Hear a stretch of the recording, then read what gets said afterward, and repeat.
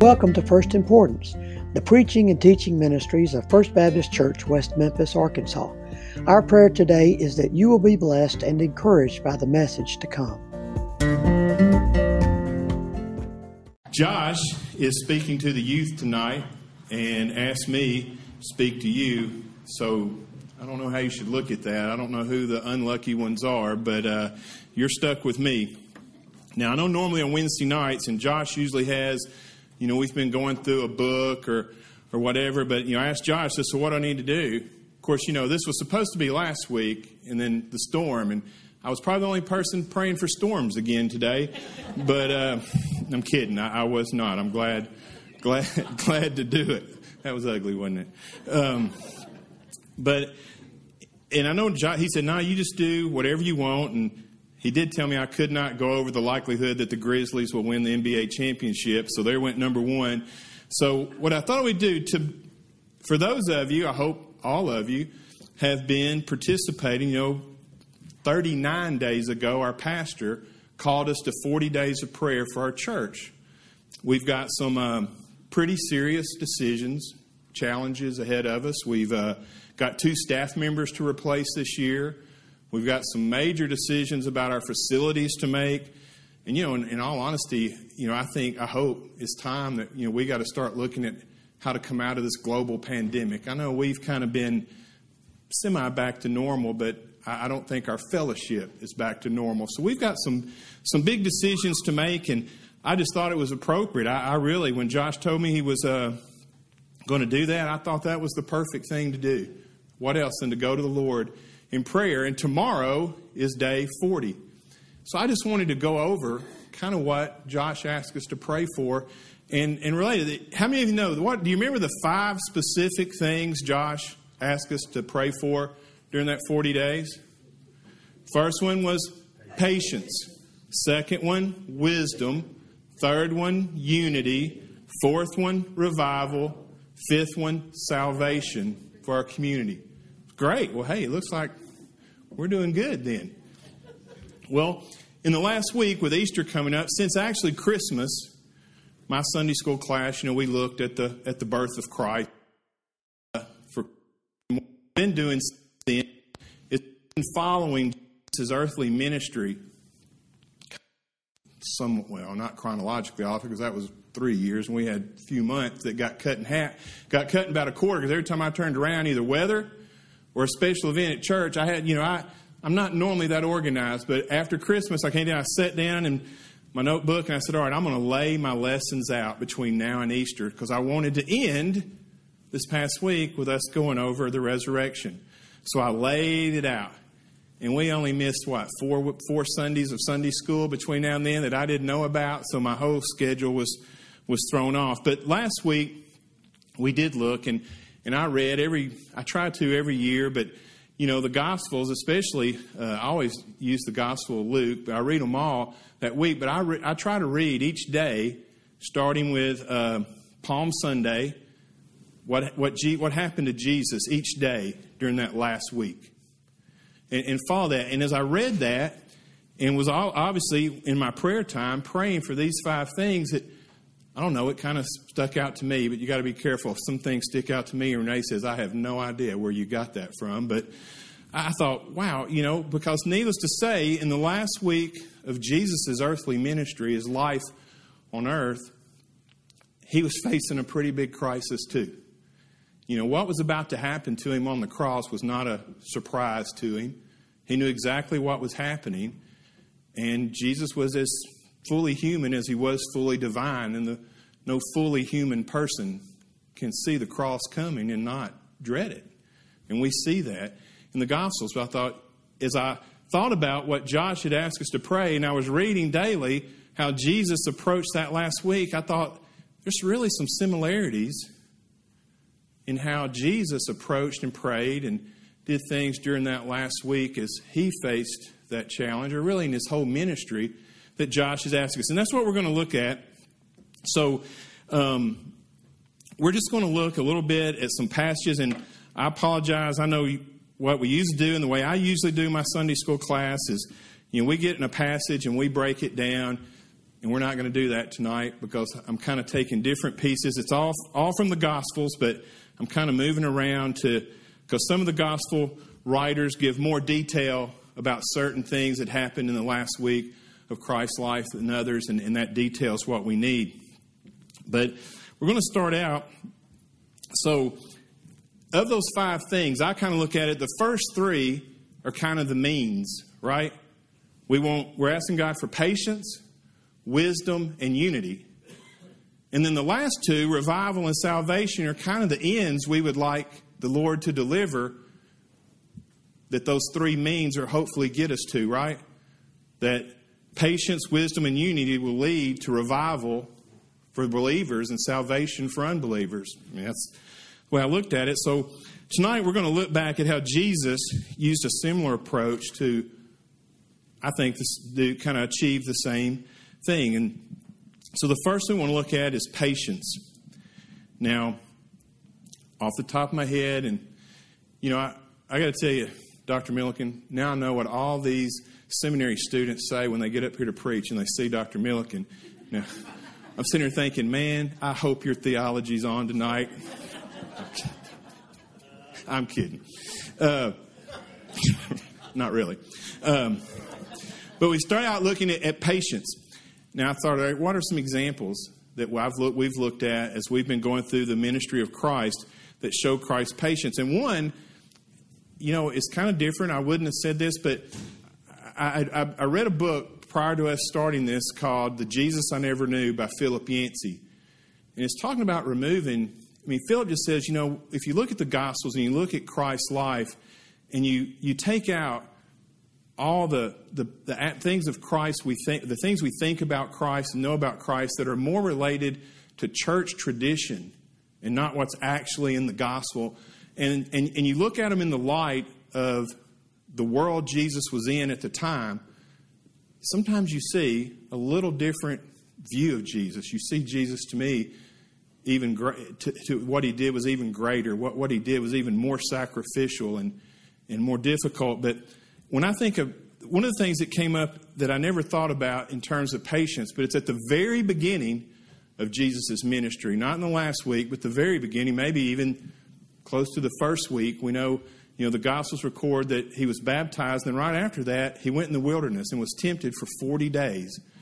And, we're not going to read that whole passage, but in Luke, or I will, I think, Luke 4, 1 through 13, it says, Jesus, full of the Holy Spirit, returned from the Jordan and was led around by the Spirit in the wilderness for 40 days, being tempted by the devil, and he ate nothing during those days. And when they had ended, he became hungry. And the devil said to him, if you are the Son of God, tell this stone to become bread. And Jesus answered him, it is written, man shall not live by bread alone. And he led him up and showed him all the kingdoms of the world in a moment of time. And the devil said to him, I will give you all this domain and its glory, for it has been handed over to me, and I give it to whomever I wish. Therefore, if you worship me, it shall be yours. Jesus answered him, it is written, you shall worship the Lord your God and serve him only. And he led him to Jerusalem and had him stand on the pinnacle of the temple and said to him, If you are the Son of God, throw yourself down from here, for it is written, he will command his angels concerning you to guard you. And their hands bear you up, so that you will not strike your foot against... I cut it off. Anyway, when the devil had finished every temptation, he left him until an opportune time. Now, we know that, I read several things on this passage, and, some scholars say, that Satan was trying to determine, is this really the Christ? Others say, no, Satan knew exactly who he was talking to, and he was simply tempting him this past. But one thing I read said what he was really tempting him with, those were 3. Jesus was hungry. He hadn't ate 40 days, so he tempted him to turn stone into bread. Well, he's tempting him to overcome his hunger. But one writer proposed that all those temptations, in a way, he's really tempting Jesus to take a shortcut. And what I'm saying is that Jesus, even at this point, at the beginning of his ministry, one weekend, did he know where he was headed? Sure he did. And he knew what that sacrifice was for, and he knew how his life was going to end. And the devil's saying, I'll show you a shorter way. Forget the cross. Take it now. I'll make you king of the world. The world here, I'm giving it to you. Have it. Don't go to the cross. Now, that's tempting if you're human, right? You know the cross is coming. And somebody says, hey, I'll get you the end you're seeking without the cross. Now, I don't, if that were me, we'd have to sit down and negotiate probably.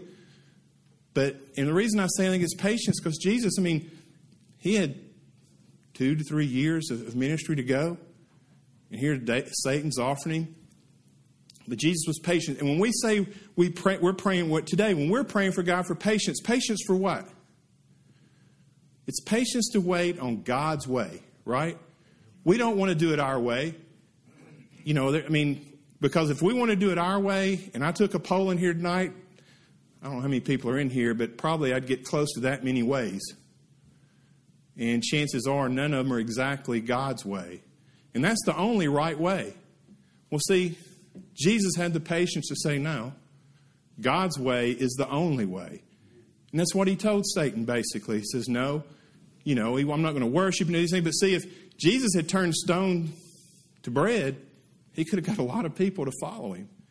If Jesus had gone and jumped off the pinnacle of the temple in front of all the people in Jerusalem and been unhurt, he could have gotten a lot of people to follow him. But that wasn't God's plan. So Jesus said, no, I follow God, and I'm going to wait on God. Another example is at the end of Jesus' ministry. And that's if you go to John 11, verse 54, this is at the end of after he had raised Lazarus from the dead. We're not going to read that whole story. You know that story.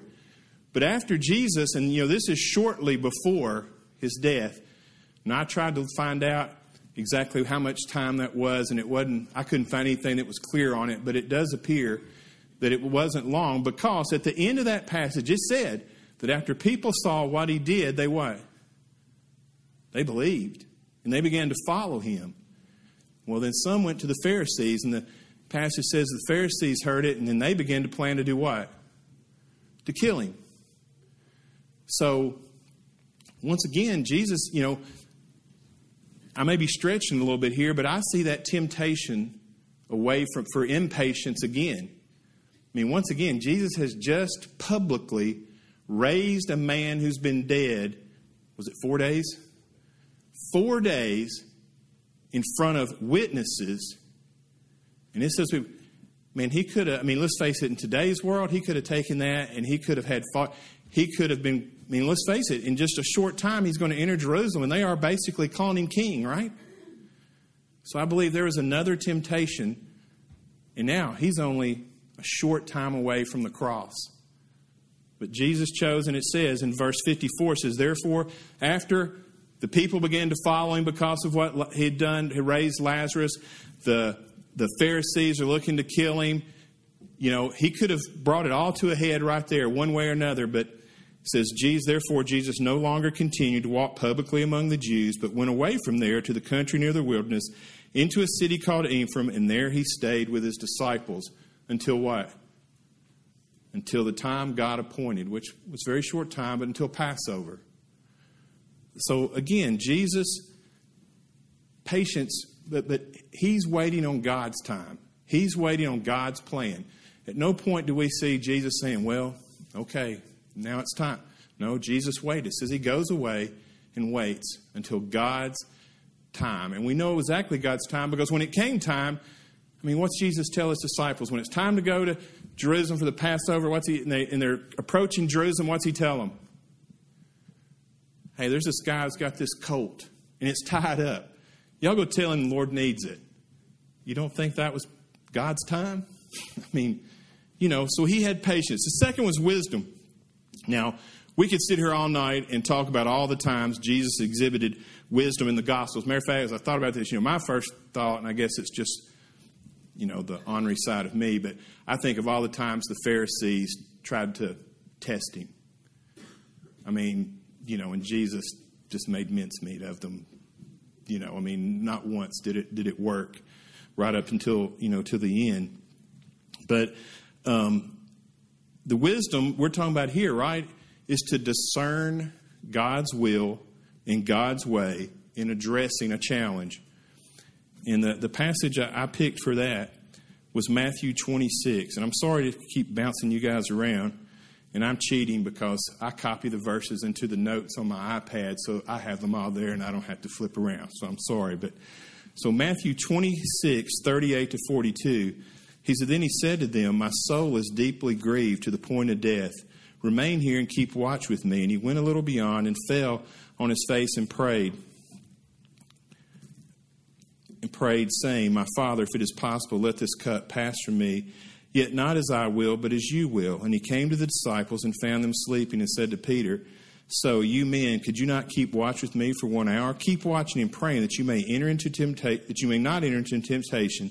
The spirit is willing, but the flesh is weak. He went away again a second time and prayed, saying, my Father, if this cannot pass away unless I drink it, your will be done.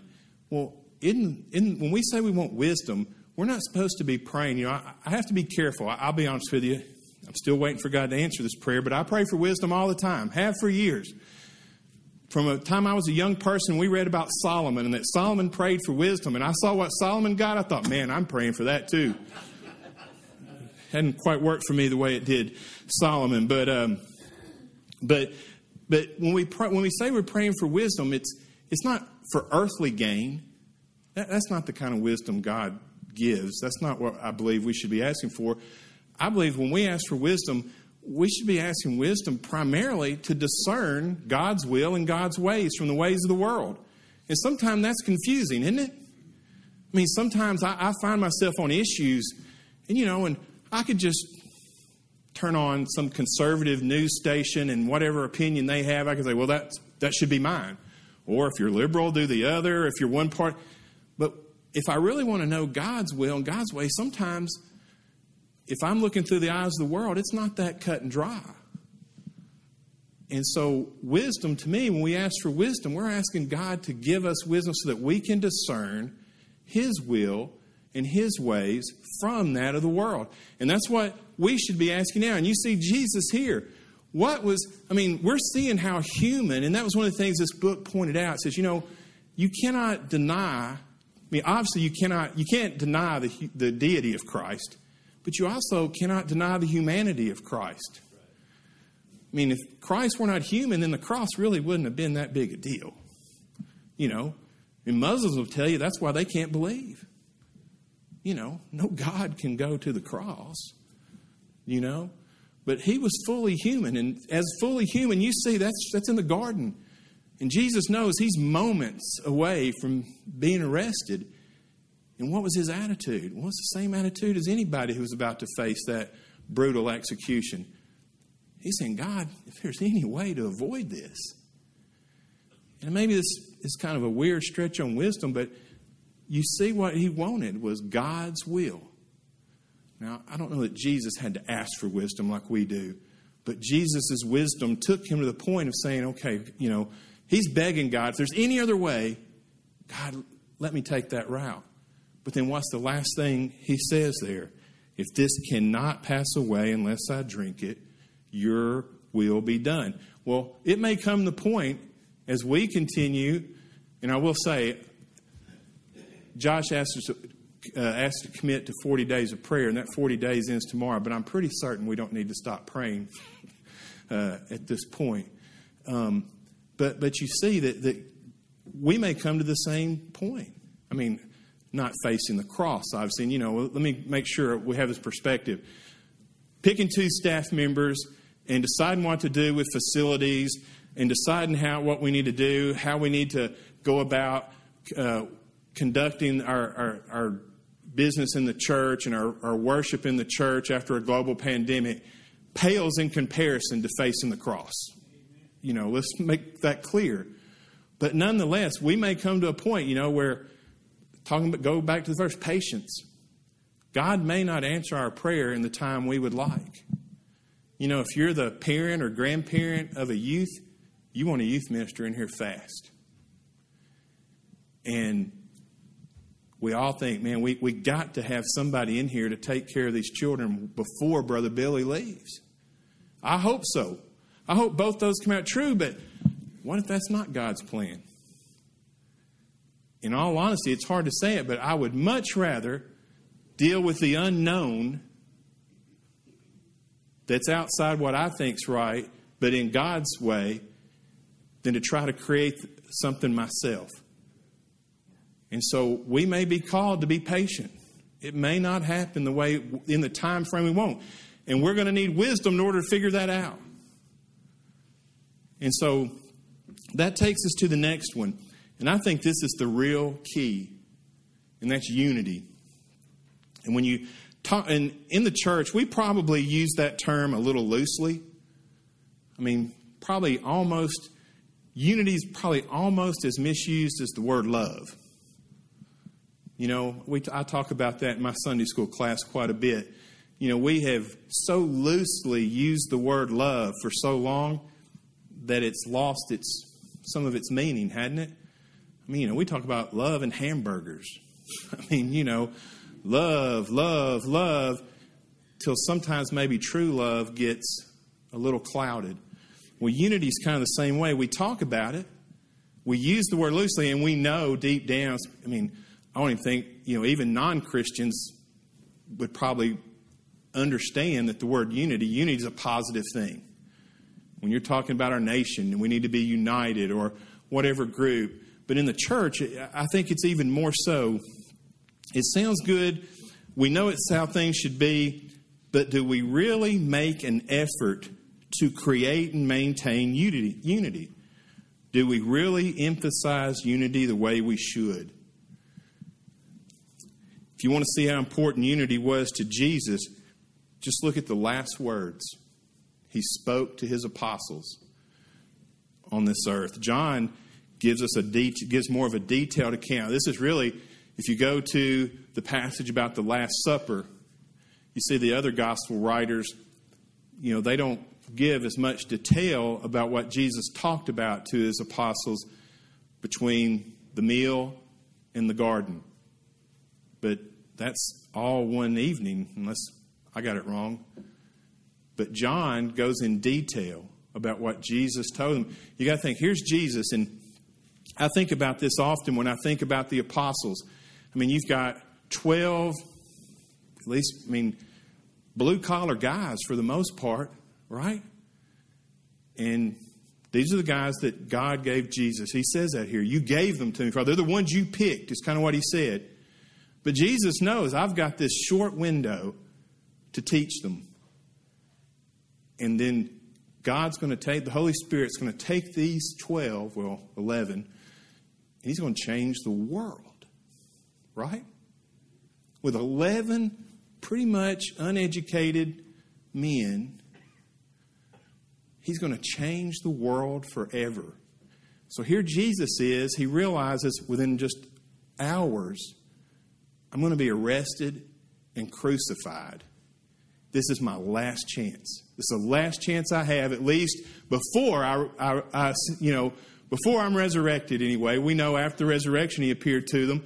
But he said, here's my last things I can tell them, my last chance to pray with them before this happens. So I'm thinking, man, you know, I would think that's, if I only had a short period of time to be with my sons, man, I would want to get the important stuff out there. You know, who gets my boat? No, I'm kidding. But so if you turn to John chapter 13, and there's several, I should have looked it up, but I think at least chapters 13 through 17, you can look, is all that same time between them partaking of the Last Supper. And right after, I believe, 17 is when it says, then they left and got up and went to the Garden of Gethsemane, and we know what happened there. But if you look in John 13 and verse 35, it says, and Jesus is talking to them, and he says, by this all men will know that you are my disciples if you have love for one another. You may say, no, Jeff, that didn't say one thing about unity. But I am confident that if we love one another the way Jesus commanded, disunity would be impossible. Love is the key for unity. You can't really, especially the unity that Jesus is talking about here, it cannot be achieved absent of love. So I believe when he's telling them, they'll know. So what's he saying there? He's saying, so people will know that you belong to me by the way you love one another. And, you know, years ago when my Sunday school class, we were studying kind of the history of the early church. And I talk about this all the time, and it just really stuck out to me, and I wish I was better organized than back then. You see, now I've actually gotten old enough that I know I'll never find something if it's... I used to just do my Sunday school lesson on just loose leaf paper and then fold it up, and I just had loose leaf papers all over my office at home. And, you know, sometimes you might actually think about something you learned a couple of years ago and want to know where it is. Well, I have no chance anymore. But for the last year or so, I've been doing that. But I didn't have that for that, but I still remember it. And we were talking about it. It was during the early church and the rise of the early church. And a Roman writer, a pagan, not a Christian, and he was really writing. He didn't care much for Christians, and he didn't. But he made a statement as he's abusing them. You know, he's really talking about how ridiculous Christians are and what's going on in Palestine, you know, in the Roman Empire. But he makes one statement at the end after he says all these bad things about Christians, and he says, I have to say, and I'm paraphrasing, I don't remember his exact words, but he says that they are somewhat peculiar in the way they care for each other. Now here's this pagan, this Roman pagan, and here are these people who are under persecution. And you gotta remember, we think our world's bad, but no, we're nothing compared to what was going on in Palestine with the early church. You know, it's like those of you who went to Africa, and we would share with the Muslims there. And you know, and I remember being with Pastor Philip one time, and he shared the gospel of the village. They said had never allowed Christians into their village, and they allowed him to preach. And there were about 200 people gathered in a circle around him. And there were some young men. I don't think I would call them militant, but they were definitely assertive in their defense of the Quran. And Pastor Philip used the camel approach to share the gospel with them, which actually uses, believe it or not, uses the Quran to share Jesus. Because what most people don't know is the Quran speaks more highly of Jesus than it does Muhammad. It just doesn't believe he's God. Unfortunately, I'll admit that's a big unfortunate. But as he shares it, and you get to the end, and you basically let the Quran. And so in the Quran, Muhammad says that he doesn't know if he's going to heaven, but he is certain that Jesus Christ is in heaven. It's in the Quran. That's a paraphrase, but it's in the Quran. And of course, we aren't, in front of Muslims, we can't touch or read from the Quran. So he had to have these young men do it for him. And so he gets to the end. He says, now let me ask you a question. If you wanted, he said, if I invited you to my house for dinner and you didn't know where I lived, who would be the best person to ask how to get there? And one of these young men, they were bright. He said, well, it'd be you. He goes, exactly. So if you want to get to heaven, who should you ask? The person who doesn't know if he's going to go, or the person he believes is already there? And you see, what we're working toward is that's that unity, that's that love. See, we want people to see us and get where we are. And that's what they saw. See, they saw that. But what I was getting at is so, that blew everybody away. It blew me away. And I was a Christian, because when the guys were getting a little assertive, I was making sure I had a clear path back to the van, But when we got this, so Pastor Philip does an invitation. He says, how many people would like to, were you there for that, Mr. Flynn? You went to church. Well, this is when half of us went to church in Wa and half went here. But he said, so how many of y'all would like to, he did an invitation, follow Jesus. And of course, I opened one eye. Hands are up everywhere. I went, oh my. But then Pastor Philip was honest with him. And he said, now I've got to be honest with you. Raising your hand may mean you lose your job. Raising your hand may mean you lose your family. Raising your hand may mean you're going to be persecuted. Now, how many people? And not another hand went up. I mean, they all went down and they didn't come back up. But I say that in that's not the world we live in. So imagine the unity that the early church exhibited when some Roman pagan writer said, but wow, they sure are peculiar in how they care for one another. And I believe that's what Jesus meant when he said, they will know that you belong to me by the way you love one another. Now, that Roman pagan may not have been able to put together why they cared for one another, but see, they did enough that, and who knows, at least maybe that seed was planted. As he looked around in Rome and saw that kind of care, that kind of love didn't exist, let him. But that's what Jesus is talking about. Now, finally, I want to move on. Look in chapter 17. We're still talking about unity. And 17 in verse 11 says, I am no longer in the world, and yet they themselves are in the world. And I come to you, Holy Father, keep them in your name, the name which you have given me, that they may be one, even as we are. And if you skip down to verse 20, it says, I do not ask on behalf of these alone, but for those who also believe in me through their word, that they may be one, even as you, Father, are in me and I in you, that they may be, also may be in us, so that the world may believe that you sent me. Now, that talks about unity. Jesus talked about that when people, that they would be one just as, Jesus saying that he's praying. This is Jesus praying for his apostles just before he goes to the Garden of Gethsemane. And he's telling them, Lord, make them as unified as you and I are. You can't get more unified than that. And that's the unity he prayed for his apostles. And the reason was why? So they'll know they belong to us.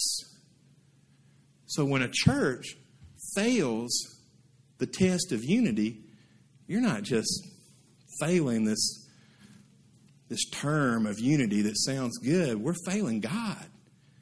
We're commanded. This was so important that this is the last thing Jesus prayed for his apostles, was unity. And I have to believe he knew. He knew the mission they had. These 11 men are going to they're going to change the world. They are going to be the ones tasked with carrying the gospel to the world.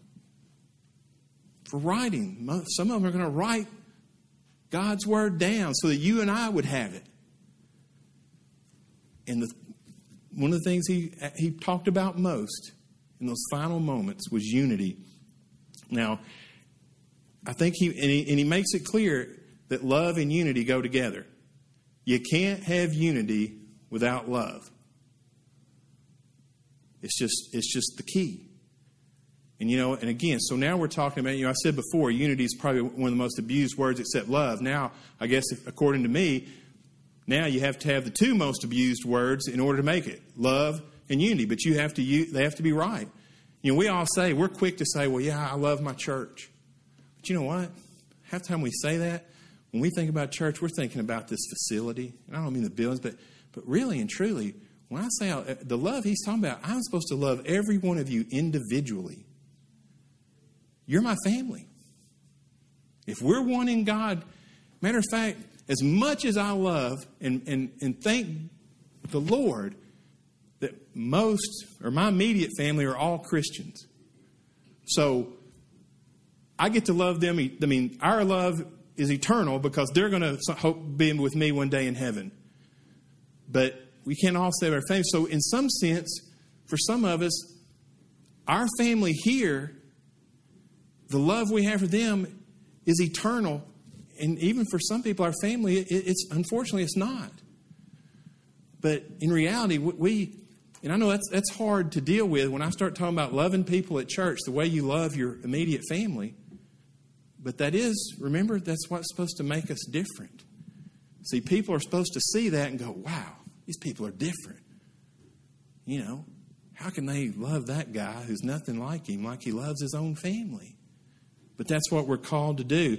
And finally, I'm going to close with the results that come from that.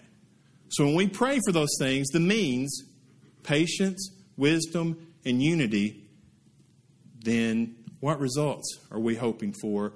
And I think I'm going to show you it's consistent with Scripture. The first one's revival. Now let's remember, revival is for believers. You can't revive something that's never been alive. Because I remember as a kid, back then you had you always had, if I remember, 2 revivals a year, spring and fall. It was a week long. And I just remember, and thank goodness, I've been in some revival services. A lot of people got saved. And for me, that's what revival meant. It was an opportunity, a special thing you did so that lost people got saved. And there's obviously nothing wrong with that, but that's not what revival is. They weren't revived. They were brought to life for the first time spiritually, right? So revival is for us. It's for believers. And look at the revival, and we're not going to read it, but you know it. Look at the revival that occurred in the apostles. They went from hiding in fear. What happened after Jesus was crucified, between his crucifixion and resurrection, where were the apostles? Hiding, scared to death. Even big tough Peter, man, he's right in the locked room with them. So they're hiding in fear, and then think about what happens next when we move into Acts. Now that same group of men, trembling in fear, are rejoicing in persecution, sharing the gospel, and taking their faith all the way to martyrdom. That's revival. That's what those things, Jesus prayed for those things. He lived those things as possible. And so that's one road. The other, salvation. Now, we think about salvation for our community, and I'm going to be honest with you, our world does not value West Memphis, Arkansas very much at all. Our own state does not value West Memphis, Arkansas very much. And those of you who've lived here a long time like I have, that's true. And sometimes I'm afraid I don't value the souls of West Memphis, Arkansas the way I should. But I'll promise you, no matter what part of town you're in, whether it's south, east, west, north, Marion, Earl, every soul in those towns is precious to God. Every one of them. And that's what that salvation is for. And we go back to our scripture. What happened in Acts 2 and Acts 4? Those are just 2 examples. But here, remember, these apostles who have been revived, one of them, Peter, right after Pentecost, when they thought they were all drunk, when they saw the Holy Spirit come on them, Peter walks outside, preaches, and what happened? 3,000 people are saved. And just a day or 2 later, Peter preaches again. My Bible called it Peter's second sermon. But he basically preaches that same basic gospel message, and what happens? 5,000 people are saved. That's salvation. And I'm going to tell you, God didn't love the people of Jerusalem any more than he loves the people of West Memphis. Nor does he desire their salvation any more than he desired the salvation of the people of Jerusalem. And to put it in perspective about revival and salvation, I just looked this up. I'm a numbers guy. So 12 men. They did that one. So 12 men in 30 A.D. By 200 A.D., there were 1.2. These are obviously estimates. There was no census. But they estimate by 200 A.D., so less than 200 years later, there's 1.2 million Christians. Now, these are the direct work of 12 men. That's the root, right? To 358, in 200 A.D., 1.2 million, and by 350 A.D., no, I'm getting this wrong. I'm sorry. Yeah. 30 million in 300 A.D., and by 350 A.D., so about 300 years, which when you talk about the scheme of history, that's not much. Christians were the majority in the Roman Empire. So from 12 men, Jesus basically prays and leads them in the very things that our pastors ask us to do. And Christianity went from 12 scared men to millions. So to think that he couldn't save West Memphis, I don't think I can buy that. It doesn't fit Scripture. Thank you for joining us for this episode of First Importance. We invite you to check out our other sermons on this podcast and to join us in person on Sundays at 8:30 or 10:45 a.m., as well as streaming live on Sunday mornings at 10:45. We hope to see you soon at First Baptist West Memphis, where we love God, care for one another, and share the gospel.